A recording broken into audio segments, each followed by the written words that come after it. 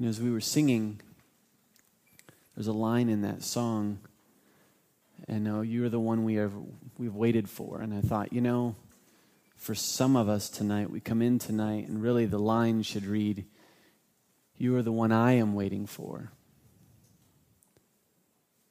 You're the one I am waiting for. Jesus, I'm waiting on you. I'm waiting on you to do something about my situation. I'm waiting on you, God. And while we were praying in our prayer huddles, I was just getting a drink of water real quick and just reminded of just how often and easy it is for us to come into a gathering like this and to just kind of be very surface and to try to hide maybe what's really going on inside. Our struggles, our frustrations with life. And I think if we're honest, most of us would, if we pressed hard enough or we took enough time, all of us could come up with something in our lives right now, or people that we know, or family, or whatever, where we say, man, I just do not like this right now. I don't like this for them, or I don't like this for me. And we wonder, and we ask the question, God, what are you doing? Or we say, God, I don't like this. And that's kind of what we've been talking about as we've been studying the book of Habakkuk. And again, when we were singing It Is Well, and I was thinking about Habakkuk, I'm thinking, man, I bet if It Is Well was a song that they sang back then, which I'm pretty sure it wasn't, but if it was, that would have been like this dude's battle cry. I'm sure every morning as he got up and spent time with God that he would have sung that song. Because as we've said in past weeks through the series, you may not be able to say it is well with my situation, but with Christ you can always say it is well with my soul. And you can sing that song and you can mean it if Christ is in you tonight. Doesn't mean your situation is easy. It doesn't mean resolution is coming tomorrow or it's all going to go away. But when we are truly waiting and looking to Christ and reminding ourselves of who Christ is and what we have in Christ, you can sing, "It is well with my soul." And I think of Horatio Spafford's, just all he went through, losing his family and his kids on the ship, and that's why he wrote that song. And I'm thinking, man, and I love the last, and Lord, haste the day, and the trumpets shall resound, and you can just see this man who's dealing with grief and frustration and wondering, God, what are you doing? God, I don't like this. And he's reminded to look to Christ. He's reminded to look to Christ, and he says, I cannot say it is well with my situation, but because of Christ, I can sing, it is well with my soul. It is well with my soul. I was just reminded of those thoughts tonight going into Habakkuk. We are a people that long for justice, aren't we? We are a people that long for justice. And we see this on the athletic field. We see this on the court. By show of hands, and here's an example of how we long for justice as a people. By show of hands, how many of you have ever heard this phrase or something similar to this phrase yelled at a basketball game? Come on, ref. Something similar, right? Or something like, come on, ref, call it both ways. Right? Or, come on, ref, call a fair game. I found it interesting. I was watching the NBA Finals, and I found it very interesting that ESPN's coverage after every game was they had Steve Javie, a former NBA referee, evaluate the officiating of every game after it was over. And I found that interesting because I'm thinking, why do they bring this guy on and have him evaluate the officiating of every game? The reason why is because we want to know, was it fair? Why did my team only go to the free throw line 15 times and their team went to the free throw line 30 times? Explain that one, Mr. Javie. Explain that. And so he gets on there and he gives his evaluation of the officiating of the game. And I thought, the very phrase, come on, ref, and I won't ask for a show of hands how many of us have ever said something similar to that ever, whether it's basketball game, baseball, come on, umper, soccer for us, whatever it might be. But really those expressions, you know what they are? They're cries for justice. Aren't they? They're really cries for justice. We want justice because we feel, hey, this was unfair. And so when we say, come on, ref, what are we really saying? Somebody has hurt me. You're not calling this fair. I want justice. And so we take it upon ourselves to be the giver of justice, right? We see this in our homes with kids. We come in, we hear a squabble with the children, and we walk in, and we go, well, what happened? Well, he kicked me. Well, why did he kick me? Response is, well, she deserved it, right? She deserved it or he deserved it. Little Billy has automatically now become the giver of justice, right? But little Billy has a longing for justice. It is something all of us have. If you've ever seen the movie at Christmas time, A Christmas Story with Ralphie and the Little Red Ryder BB gun, right?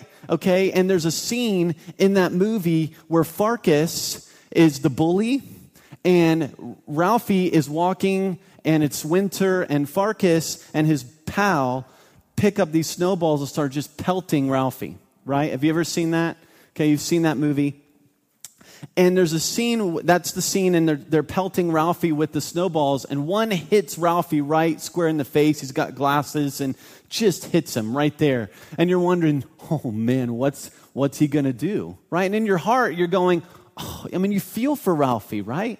In your heart, maybe not your heart, but my heart, when Ralphie takes off and pulverizes Farkas, I'm going, yes.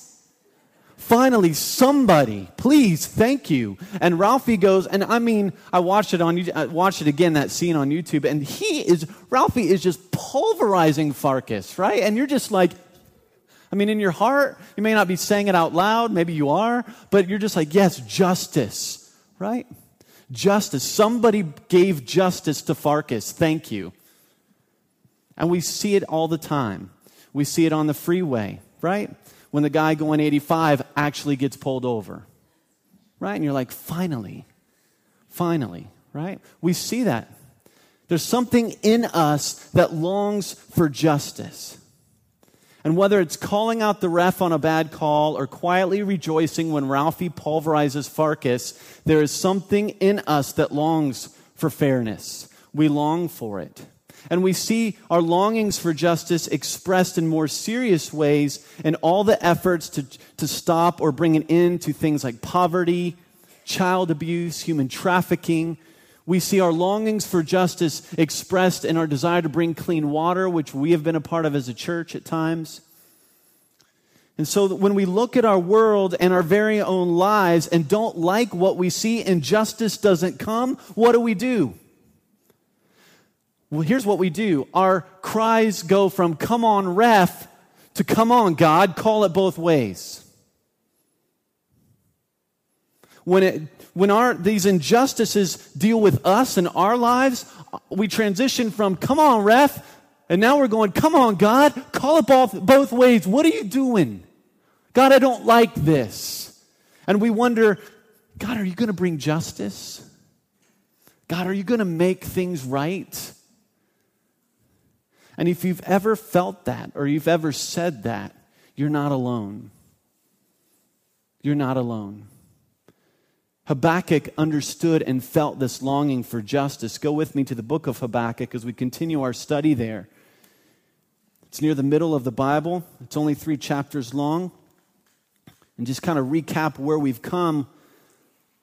Habakkuk is really a conversation. It's a dialogue between God's prophet Habakkuk and God himself. And Habakkuk doesn't like what God is doing. You see, God's people, Judah, they are sinning like it's nobody's business. And Habakkuk, God's prophet, is wondering, God, why aren't you doing something? Why aren't you bringing justice upon your people?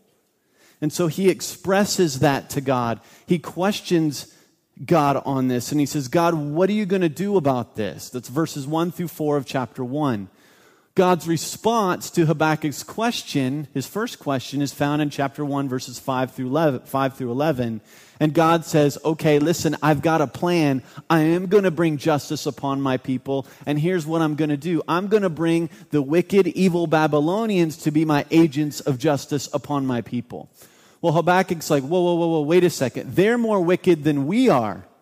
Why are you going to use, and we've used the illustration of the Babylonian Uruk-hai, why are you going to use them to be the agents of justice on your own people, God? That doesn't make any sense.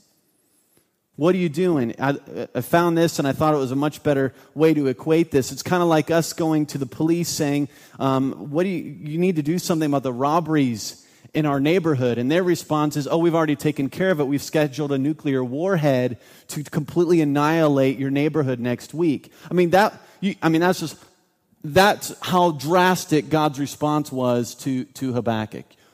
You're going to do what, God? You're going to use them? And so Habakkuk responds.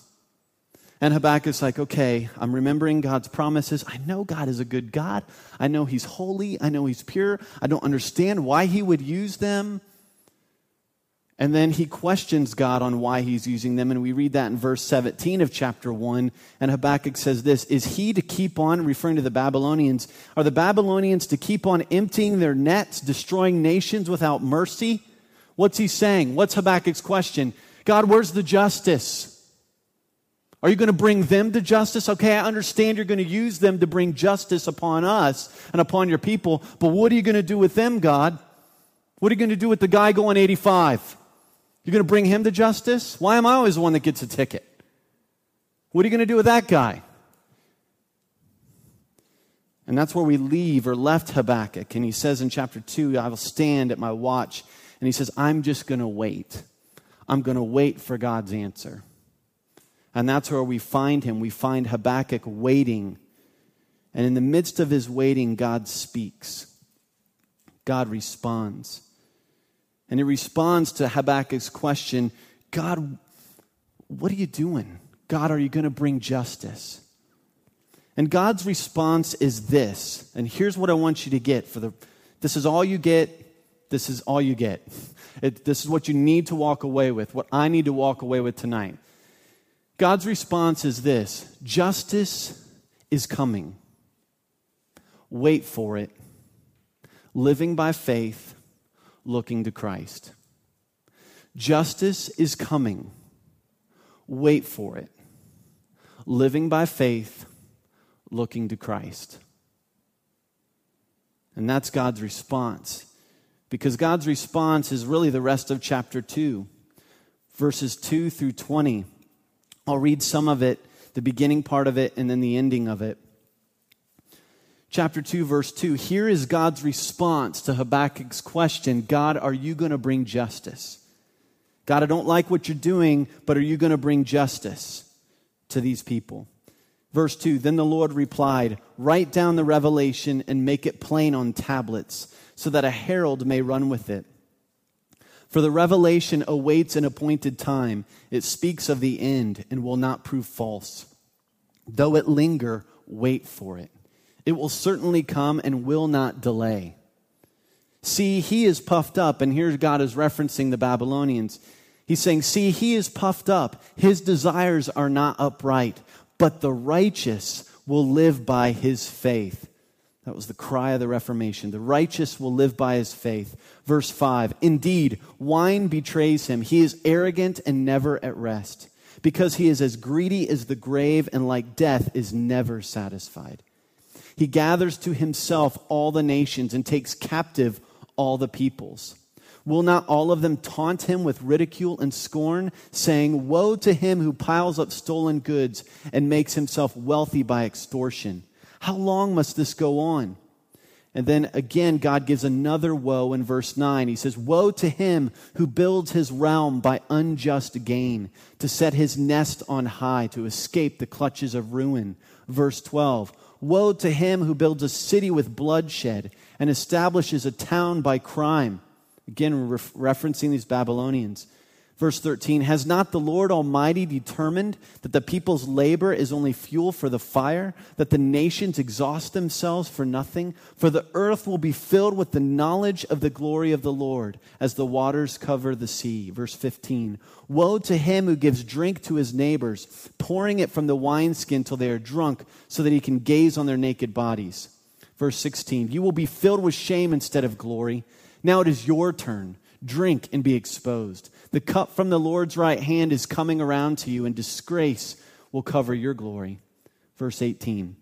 Of what value is an idol, since a man has carved it, or an image that teaches lies? For he who makes it trusts in his own creation. He makes idols that cannot speak. Woe to him who says to wood, come to life, or to lifeless stone, wake up. Can it give guidance? It is covered with gold and silver. There is no breath in it. But the Lord is in his holy temple. Let all the earth be silent before him. God responds to Habakkuk's cry for justice. And God's response is this: justice is coming. Justice is coming. There's going to be a day, Habakkuk, when I'm going to make things right. When all things are going to be right. There's going to be a day. He says that in verse 2, write down the revelation. Verse 3, for the revelation awaits an appointed time. And so then God continues to describe these Babylonians, and he gives all these woes. There's 5 woes. Woe to him, verse 6, who piles up stolen goods. Verse 9, woe to him who builds his realm. Woe, verse 12. Woe, verse 15. And really the root word of the word woe means sorrow. So really God is saying sorrow is going to come to these evil Babylonians. Sorrow is coming. And then in verse 16, God's very strong, and he says, the cup from the Lord's right hand is coming around to you. Whenever the cup from the Lord's right hand is coming around to you, that's not a good thing. Okay, this is God's wrath. God's judgment is going to be poured out upon these Babylonians. And so God's saying sorrow is going to come to the Babylonians. The cup from the Lord's wrath is going to come around to them. God announces sorrow is coming for the proud, arrogant, unjust, murdering, barbaric, idol-worshiping Babylonians. Justice is coming. It's coming. And God is going to do to the Babylonians what they did to others. Justice will be served. God's going to make it right. And this had to be good news to Habakkuk. Right? Had to be good news. Yes, finally. Okay. God's going to bring his justice. God's going to bring his justice. God's going to make things right. You know, and as I was reading this, and the reality that God is giving this message to Habakkuk that justice is coming, I think God's announcement of coming justice reminds us that justice is going to come when Christ returns. Justice is coming when Christ returns. It's kind of like that phrase, well, when Dad gets home, right? When Dad gets home, we're going to sit down, we're going to talk about this. Because there's been a lot of injustices going around in this house, right? There's been a lot. Little Billy's acting up again. Not picking on anybody named Billy, but we're just using Billy tonight. All right? Billy and Susie, you know, they're acting up again, and Mom, you know, just had it, and we come home, and she's in the corner, Mom is, and Billy and Susie are beating each other up and whatever, and you know, Dad walks in. Let me tell you what took place today in our house. You need to do something with your kids. You need to do something because I've had it up to here, and it's this whole thing. When Dad gets home, justice is coming. And we look at our situation sometimes, we look at our world, and we see so many injustices. And at times, God brings justice now. But you can be guaranteed that there's coming a day when God's justice will come. And it will come at the return of Jesus Christ. God's justice will come. God is going to make things right when his Son returns. When King Jesus comes back, things are going to be made right again. And when Dad gets home, there will be justice. And so when we look at our world and we go, God, are you doing anything? God says, yes, justice is coming. You need to wait for it. Living by faith, looking to Christ. You need to wait for it. It was the whole return of Christ that enabled the very first century Christians to persevere through the suffering that they were experiencing. Keep your finger in Habakkuk chapter 2 and go with me to the book of Hebrews. Hebrews chapter 10. You see, God says justice is going to come. And for us today, justice is going to come when Christ returns. Christ is going to come back and make things right. For in Revelation it says, Jesus says, listen, I'm coming, and there's going to be no more pain, no more sorrow, no more suffering. Things are going to be made right. I will make all things right. And it was the very reality and truth that Jesus was coming back that enabled the first century Christians who were suffering to continue to persevere. Hebrews chapter 10, verses 32 and following. The writer says this, remember those earlier days after you had received the light, when you stood your ground in a great contest in the face of suffering. Sometimes you were publicly exposed to insult and persecution. At other times you stood side by side with those who were so treated. You sympathized with those in prison and joyfully accepted the confiscation of your property, because you knew that you yourselves had better and lasting possessions. So do not throw away your confidence. It will be richly rewarded. You need to persevere so that when you have done the will of God, you will receive what He has promised. For in just a very little while, He who is coming will come and will not delay. And then he quotes Habakkuk 2:4. He says, but my righteous one will live by faith. If you're here tonight and you have a situation going on in your life and you're going, where's the justice? Maybe justice isn't coming for you right now. Look to the return of Jesus. Look to Christ's coming. Be reminded that when He comes, things are going to be made right. And as you look to Christ, He will enable you to persevere through the difficulty. And so God's announcement in Habakkuk to Habakkuk that His justice is coming is a reminder to us as a church, justice is going to come ultimately when Christ returns, and we need to keep looking to Christ's coming. Christ's coming.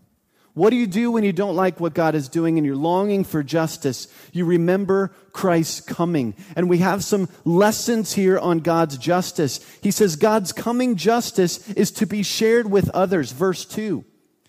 In Habakkuk chapter 2, the Lord says, write down the revelation. Why? Make it plain on tablets so that, here's the reason, a herald may run with it. A herald may run with it. God says, you need to tell people that my justice is coming. You need to tell people this. You need to give them this news. And depending upon who's receiving the news, God's coming justice was either an announcement of good news or bad news. It was either good news or bad news, depending upon who you are and your right standing with God. God tells Habakkuk to write it down, make it plain, and so when people would come and hear God's coming justice is coming, God's justice is coming, okay, I need to share this. I need to share this with others. It was either good news or bad news. And God's announcement to share the message of His coming justice is a reminder for us as the church that we also have a message to share. We have a message to share. And the message is this, that the justice for our sin has been paid for through Christ's blood on the cross. We have a message to share. When God says, write it down, He's saying, this is serious. The only time I remember God saying, write this down was like the 10 Commandments, right? Or not just the 10 Commandments, but the whole law. And He's going, write this down. This is serious stuff. This is stuff you need to know. And He's telling Habakkuk, you need to write this down. And you need to tell people that my justice is coming. You need to share the message. And share the message for us is that God's justice for our sin was satisfied on the cross. The justice for our sin, God's wrath upon our sin was satisfied through Christ on the cross. 2 Corinthians 5:19, Paul writes, he says, God has committed to us, to the church, this message of reconciliation.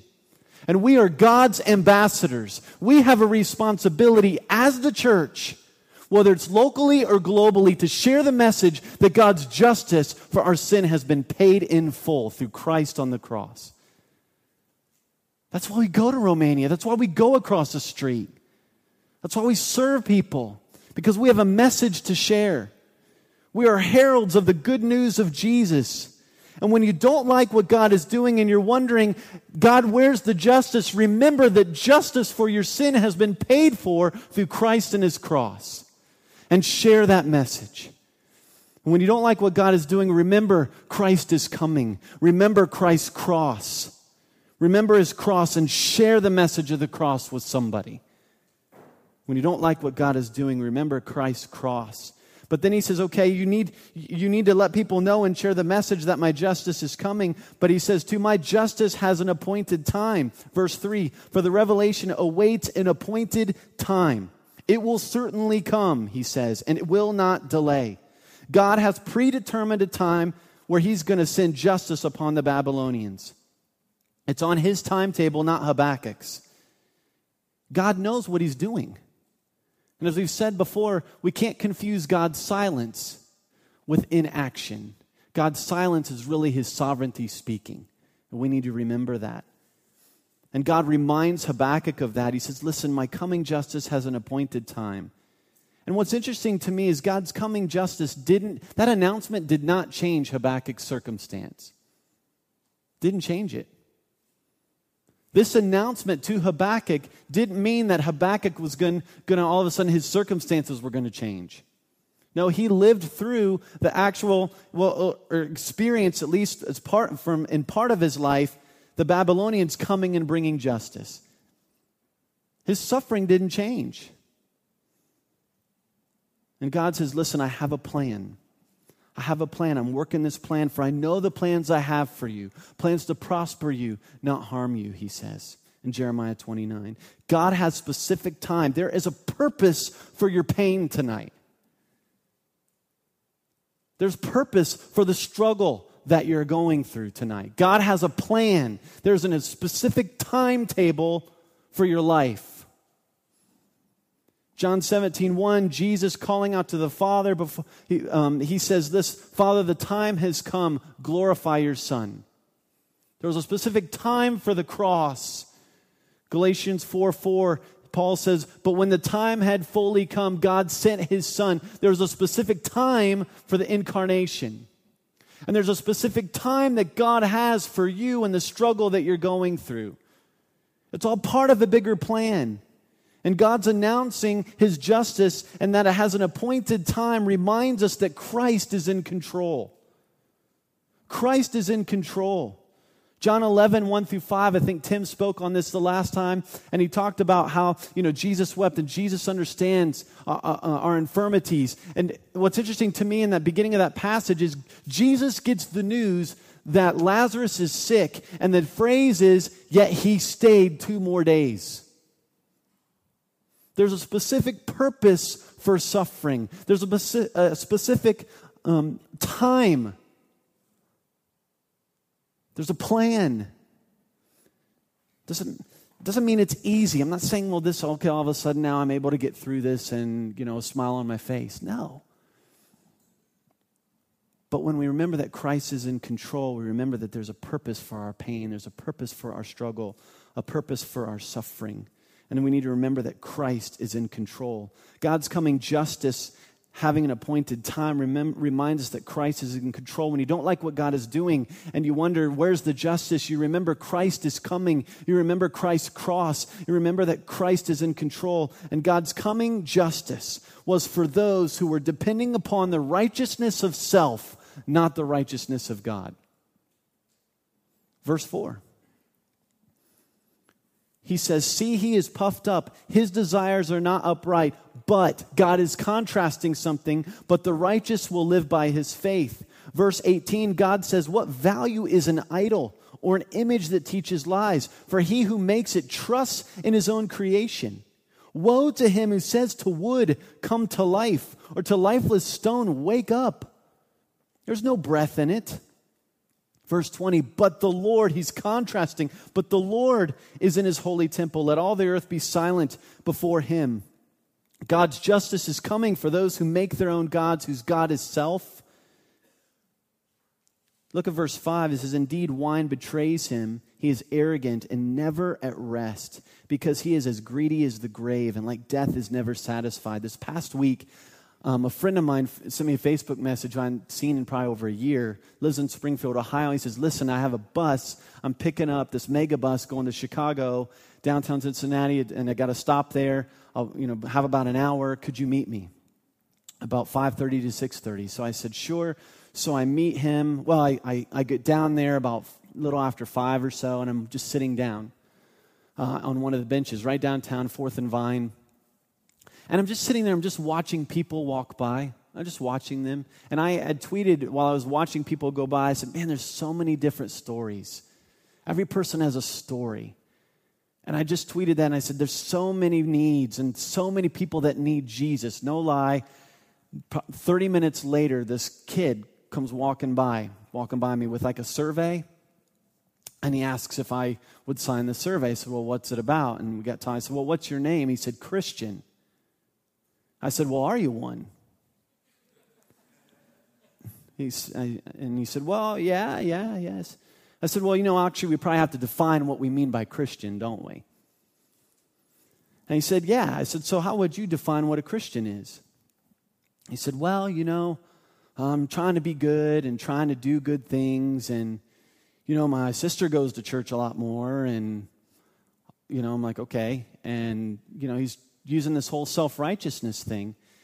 And I told him, I said, I understand that. And I said, the reality of trusting in yourself is, how do you know if you're ever good enough? What's the standard? How do you know? I mean, there's always somebody that's going to be doing a lot more good than I am. How do you know if that's acceptable to God? And I began to tell him, I said, listen, it's not about our righteousness. It's about the righteousness of Christ that we are saved and come into right standing with God. So I began to share with him and gave him my email address and all this. But we live in a culture, in a world where we're no different than the Babylonians, and we've all been there. Apart from Christ, all of us are depending upon ourselves for our own righteousness. We're looking to self. We're looking to idols. And God says, no, it's the righteous who live by faith. It's the righteous. Well, what kind of righteousness? And you have to ask, well, no one's righteous. Romans 3 says there's nobody righteous, but the righteous live by faith. So how does someone that's not righteous get the righteousness that satisfies God? Romans chapter 3, but there is a righteousness that comes from God. And through faith in the blood of Jesus Christ, God sends His righteousness upon you that sets you free from trying to be good, because it's all the goodness of Jesus that He puts in you that makes you right with God. That's what being a Christian is. That's what being a Christian is. And God's announcement that His justice is coming upon the self-righteous reminds us to look at our own lives. What are you trusting in to make you right with God? If you are trusting in anything other than the righteousness of Christ, your destiny is the same of the Babylonians. Hell. The cup of the Lord's wrath. But that doesn't have to be your destiny. Look to the righteousness of Christ. Put your faith and your trust and your confidence in the righteousness of Christ and His death on the cross and His new life from resurrection. Put your faith in that. And God says when you put faith in that, in the person of Jesus Christ, His righteousness comes on you. But we need to be reminded here when God says, my wrath is coming upon those who are trusting in self and their own righteousness. It reminds us, what are we trusting in? What are you trusting in tonight? And he said, well, I've gone to church a lot. Listen, if you're here tonight and you're trusting in your church participation, that's not the righteousness of Christ. If you're trusting in how good you are, that's not the righteousness of Christ. Doesn't matter how many years you've gone to church. None of that. What matters is who Jesus is and what He did for you on the cross and 3 days later. And when you put your faith and trust in Him, as I said, and as the Scriptures teach in Romans chapter 3, faith through Christ and His blood shed on the cross, there's forgiveness of sin, and you are set free from the justice of God. And you're forgiven forever. And now you are with Him forever, anticipating His return. And He comes and lives inside you. It's interesting to me in Matthew chapter 23, Jesus pronounces all these woes upon the self-righteous Pharisees. And he says they are condemned to hell. What righteousness are you trusting in tonight? Look to Christ. Receive Christ tonight, right now in this moment. If you're here not trusting in Christ, trust Christ right now in this moment, and His Spirit will come inside you and set you free. And set you free. God's justice, coming justice, reminds us that in Christ there's no condemnation. There's no condemnation. Hell is not your destiny for those who are in Christ. Heaven is in the very presence of God forever. And if you're here tonight and you possess the righteousness of Christ, it is party time. Celebrate what Christ has done. There's reason to rejoice if you're here in Christ tonight, because you're set free forever. You're not condemned, so stop condemning yourself if you're in Christ tonight. You're set free because of Christ. It's amazing how we see Jesus in the gospel in the book of Habakkuk, but we do. God's coming justice also will reveal that He is the true God, and we see that in verse 20. Psalm 9:16 says, "The Lord is known through His justice." And I believe God revealing who He is through His justice is a reminder to us that the purpose for social justice and bringing justice is making Christ known. That's the purpose. Our motivation for feeding the hungry, our motivation for giving water to the thirsty is so that they would see Jesus. Because didn't Jesus say, give that parable? He said, listen, they were saying, well, when did we see you hungry? When did we see you thirsty? He said, whenever you met the need of the least of these, you were doing it to me. And so when you go and give a cup of water to someone that's thirsty, when you go take a blanket to someone that's homeless, when you go meet a need, you are making Christ known. Because He is our motivation for bringing justice. He's the motivation. So what do you do when you don't like what God is doing and you long for justice?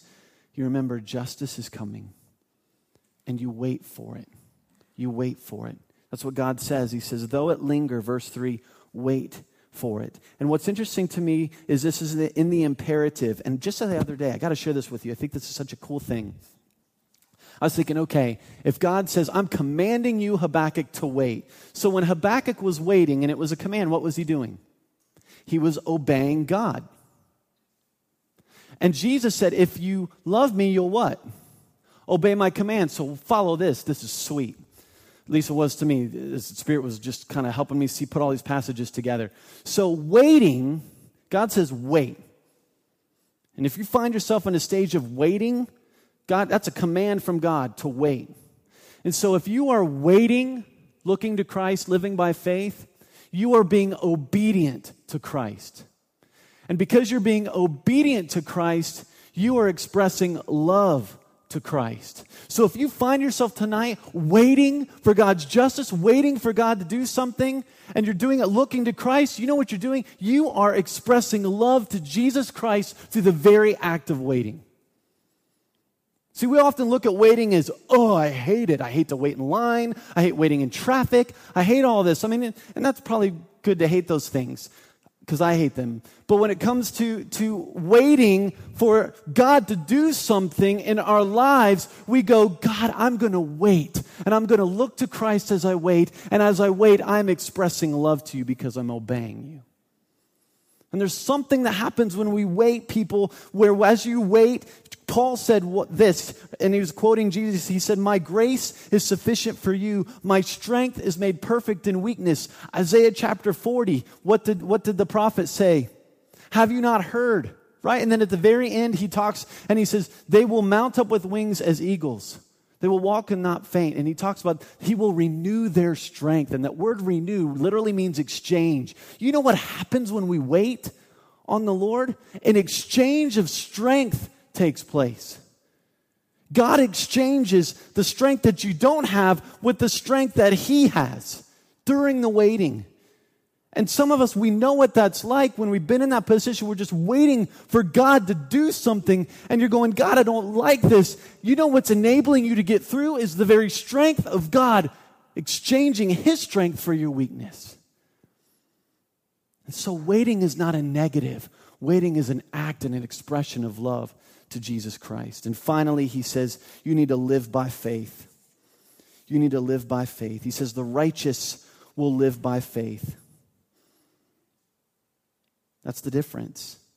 The righteousness of God through Christ, enabling us to keep on living by faith, looking to Christ. God describes the difference between his people and the Babylonians. In Romans 1:17, go there.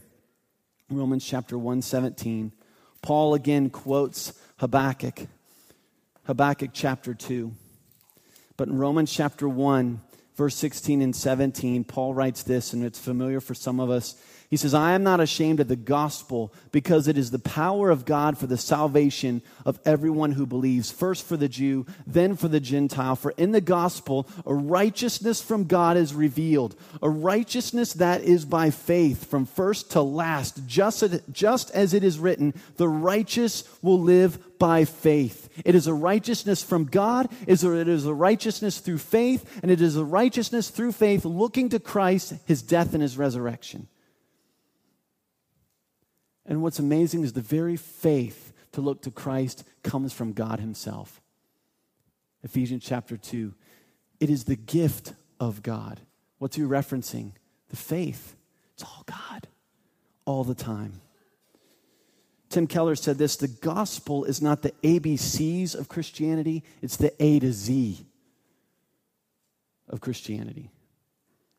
That's why when you don't like and I don't like what God is doing, God says, listen, justice is coming.